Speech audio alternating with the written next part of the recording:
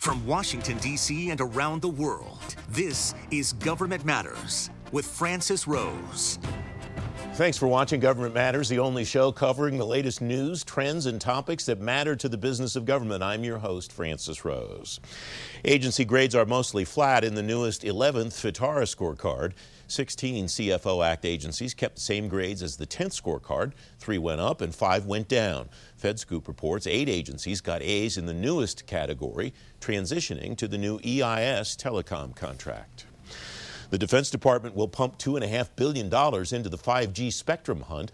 The National Spectrum Consortium will distribute the money through an other transaction authority. Defense News reports the consortium has almost 400 members already. The hackers behind the SolarWinds breach didn't get to taxpayer personal data, according to the Treasury Inspector General for Tax Administration. IG J. Russell George writes his office learned about the hack on December 13th. FCW reports George writes to members of Congress his office has been working with the IRS's Computer Security and Incident Response Center since then.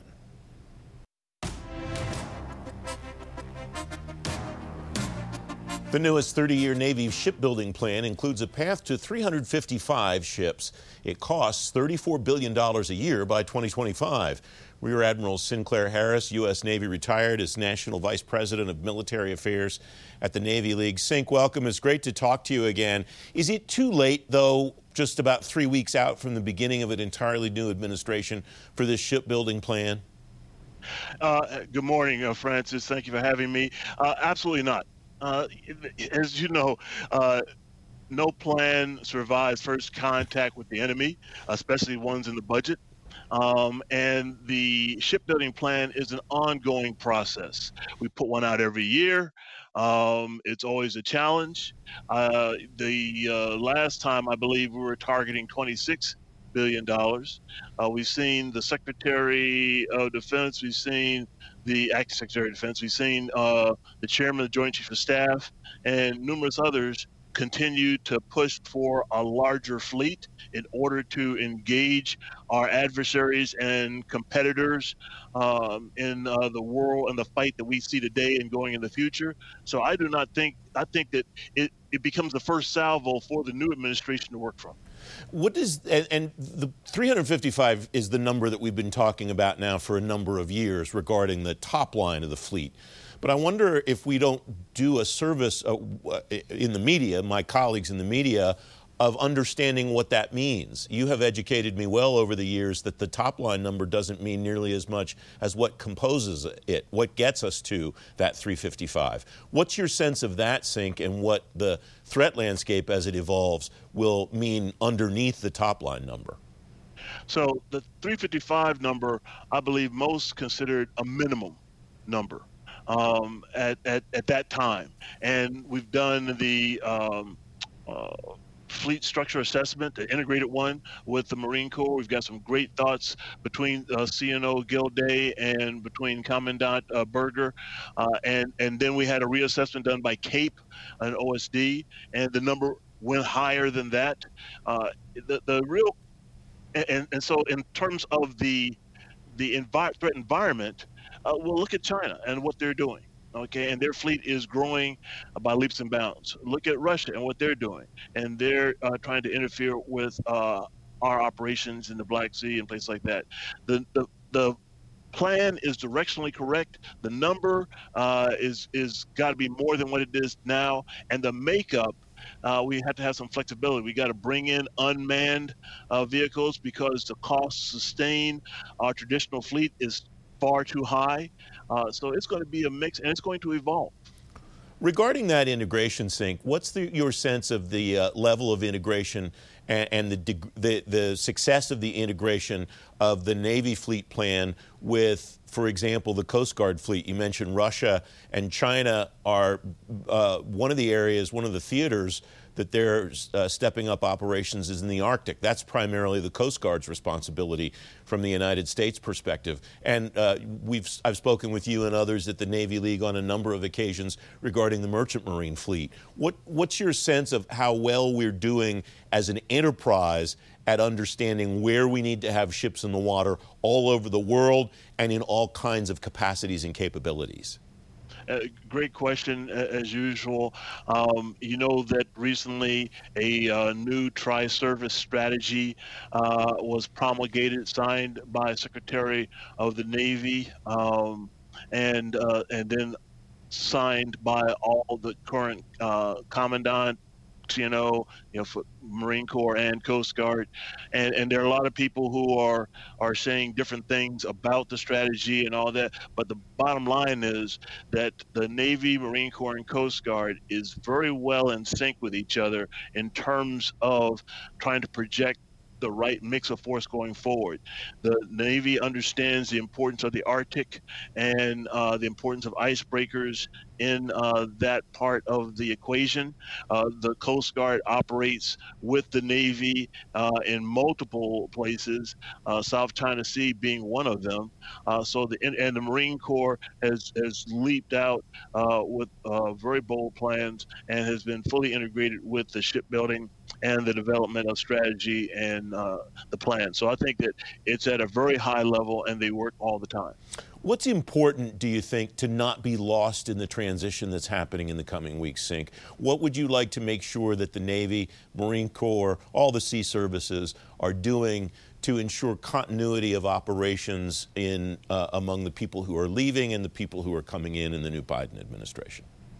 I would tell you, I have absolutely no fear that of the professionals in the Navy, Marine Corps, Coast Guard, uniform and civilian, in terms of continuity of operations. They made it through COVID, for goodness sakes, and they'll make it through this transition plan. The biggest concern I have is Congress. Congress has got some really tough things to handle. They've got to figure out how to take care of our people through the pandemic and all the ramifications of it. They've got infrastructure challenges that have to be addressed. We've got climate change challenges that have to be addressed that are tied to the infrastructure and tied to COVID. All this in light of a geostrategic environment where our Navy must grow in order to meet, and I say Navy, Marine Corps, and Coast Guard, and Merchant Marines must grow to meet the challenge that we see before us, posed by China, posed by Russia, and others. Sink Harris, great to have you back as always. Thank you very much for joining me today. Thank you. Happy New Year. Up next, the data silos that are killing the data strategy. Straight ahead on Government Matters, 4 steps to fix the disconnect. We'll be right back.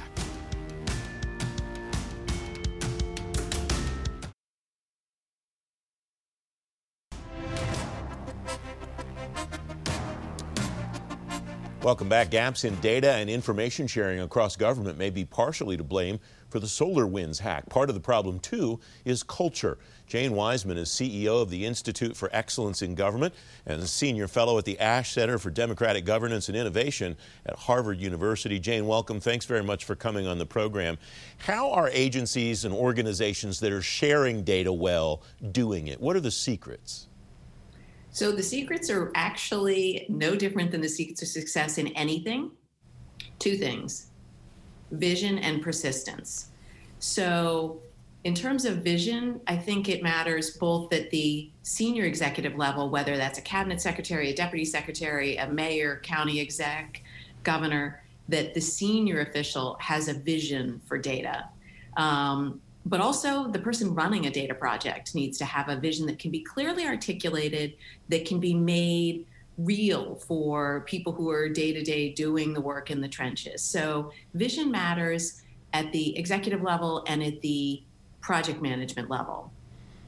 And then I think diligence matters because data sharing is hard. You know, one of the best examples is the Allegheny County Human Services Data Warehouse. It took a decade to build it. It took some outside funding. It took some really getting to crisis level with some child welfare problems to really force innovative thinking.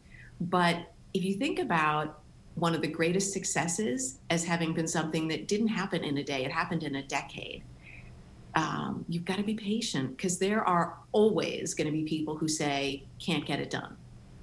And, I think if you take these 2 ideas, vision and persistence, you can apply them to, running your first marathon or renovating your home or making government better by sharing data. I'm going to go then in reverse order on your recommendations. The fourth one that you make goes to that vision, I think. Agency managers and data leaders at all levels of government should champion data sharing efforts. Define champion. What does that person do, or what does that group of people do to advance this issue? Right. So I've often said that hiring data leaders is part art and part science, because if you hire someone who's just good at being in the weeds with data, they can't talk about it, they can't explain it, they can't do something called data storytelling. And you need to be able to motivate the team. You need to be able to inspire people to work hard by telling them exactly where they're going. Because I often find that projects that get stalled are those that don't have a clear focus on why are we doing it? What's the outcome we're aiming for? You know, there was a book I read a while back that was about a rowing team, and they wanted to get to the Olympics and they weren't doing very well. And they had this one question that was, will it make the boat go faster?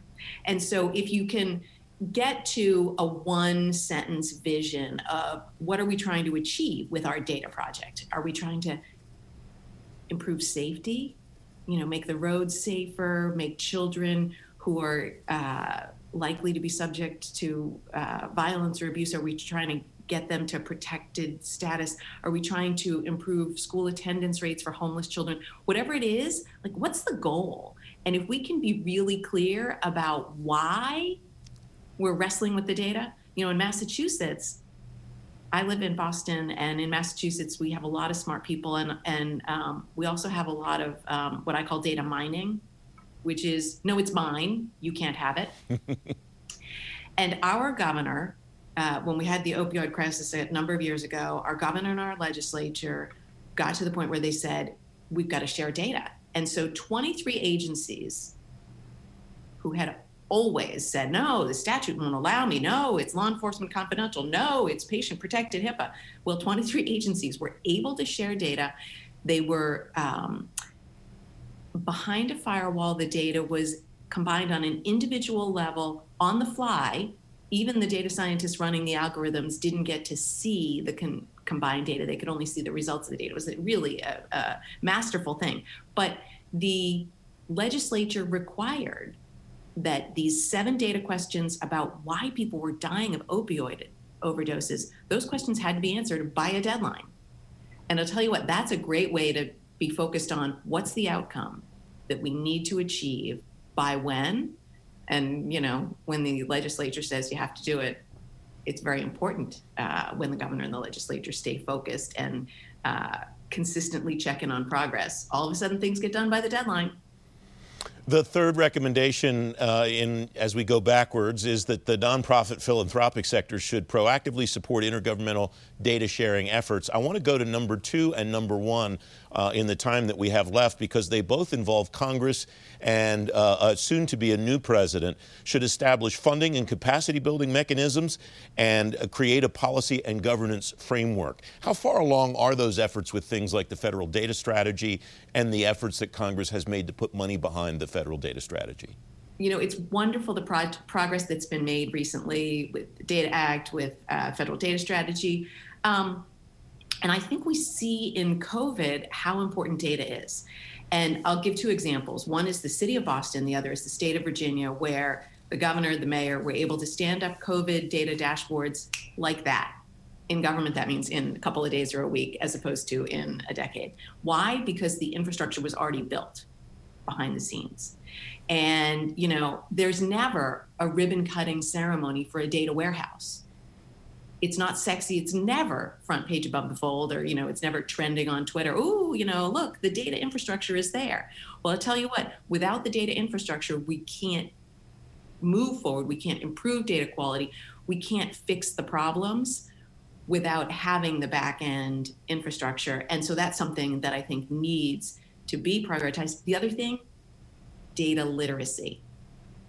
We don't even know how bad it is in government, but in the private sector, the most recent survey of the Fortune 1000 showed that while 99% of companies are investing in big data and AI projects, investing big money, only 27% have had any real culture change toward data. Why? Because by and large, senior executives feel like they're too old to learn this stuff. So the challenge in government is significant to get middle and senior level managers comfortable with data, to get the data infrastructure built. And then I think we're going to see, COVID has been just horrible. It's devastated families and communities and businesses. But it's really given government inspiration to dig deep into data and to connect the pieces of data across the system. And I think we have momentum to keep that going. And I'm really excited about that possibility of the forward momentum. Jane Wiseman, thanks very much for joining me. I appreciate your time today. Thank you. Coming next, the digital divide at the Department of Veterans Affairs and across government. Straight ahead on Government Matters, closing the generation gap at every agency.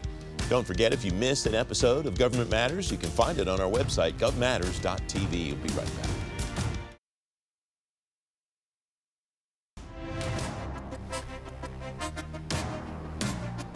Welcome back. New numbers from the Department of Veterans Affairs show only about 1% of the IT workforce at the agency is under the age of 30. Experts say a digital core would help create opportunities for recent college grads to work in IT in government.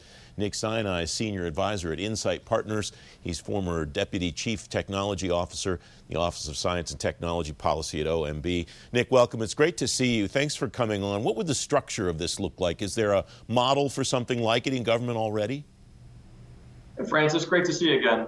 So the digital core is a new idea, and it's a proposal that my co-author, Chris Kwong, who's the co-founder of Coding It Forward, and I have put forward. But it's built on the work of a lot of different people inside and outside of government. And the idea is a 2-year fellowship where recent college graduates and other skilled technologists could come into federal service.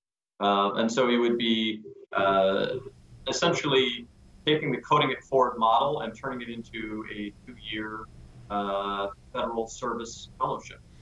So take me through that Coding It Forward model. How does that work, and how would it be similar or different in the model that you're proposing in the government? Yeah, Coding It Forward, for those of you who don't know, is a nonprofit. It was founded by several of my students and has grown over the last 4 years. I think they've placed 200 fellows in about a dozen agencies, and they've had a lot of success with a cohort model, with a high degree of technical mentorship and sponsorship, both directly in the agencies that they serve, but also bringing in USDS and Presidential Innovation Fellows and 18F and other parts of the civic tech community to help mentor. So taking that and trying to bring that same sense of purpose, of community, of cohort to a new crop of college graduates and other skilled technologists who want to serve. Where does this fit into that landscape that you just touched on? U.S. Digital Service, 18F, the agencies have their own digital cores now. Most of them do. How does this fit in, and where do these people slot into those organizations? Yeah, so USDS and Presidential Innovation Fellows are really mid-career programs designed for people to come in and serve, 1 year, 2 year, or more, that type of model. So this is really early career at the very beginning, for a couple of years right out of school. So I think there would be great synergy, and you probably would be able to have great partnership and have those kinds of mentors. But think of this more as a tech-focused PMF with a lot of the community and support model. What are the steps that are necessary for the incoming administration to implement something like this? Is this something that requires something from Congress, or is this something that the new team would be able to implement on their own? Well, this is something that absolutely an incoming Biden administration could get started on in year 1 or year 2 without Congress. Of course, having congressional authorization and appropriations helps with these types of things, but you absolutely could get started. So you could imagine using the direct hire authority that the past administration got stood up a little bit further. you can imagine using the recent graduates pathway. So using one of these hiring pathways, but essentially working to stand up a new program office, maybe borrowing some of the learnings from the PMF, from PIF, even the AAAS fellowship model, and bringing the best of all worlds to a new program effort where you would centrally recruit and screen and help place these digital core fellows. Are those models that you referenced good for also going out and finding the people? Structurally, it sounds like that would make a lot of sense to use them as models within the operations of the government as an enterprise and the individual agencies. But as far as actually going out and identifying and recruiting the people to bring in, would those models work too? Yeah, I think there's absolutely some learnings from especially the Presidential Innovation Fellows model. But Coding It Forward has had a lot of success attracting Generation Z. I mean, we have several 100,000 STEM graduates.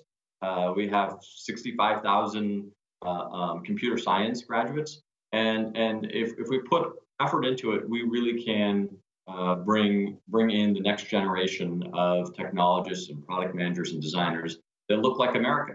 And that's something that the Biden administration cares about. And I think with some intentionality, we can go out and reverse the numbers that we have, which are just there's just too few people under the age of 30. I think it's 6% in federal service today. And so Generation Z wants to serve, and especially those in technology. And so we have to find a way to make this possible so they can come and help deliver better, simpler government services. Nick Sinai, thanks very much. It's great to have you back as always. Thank you, Francis. Great to see you. If you've missed the show or you're on the go, you can stay plugged in on issues that matter to the business of government. Government Matters is available now as an audio podcast. You get it every day on Apple Podcasts, Google Play, SoundCloud, and TuneIn. Just ask your digital assistant to play the Government Matters podcast. I'm back in 2 minutes. And that's the latest from Washington. Join me weeknights at 8 and 11 on WJLA 24/7 News and Sunday mornings at 10:30 on ABC 7 to stay plugged in on issues that matter to the business of government. Thanks for watching. I'm Francis Rose.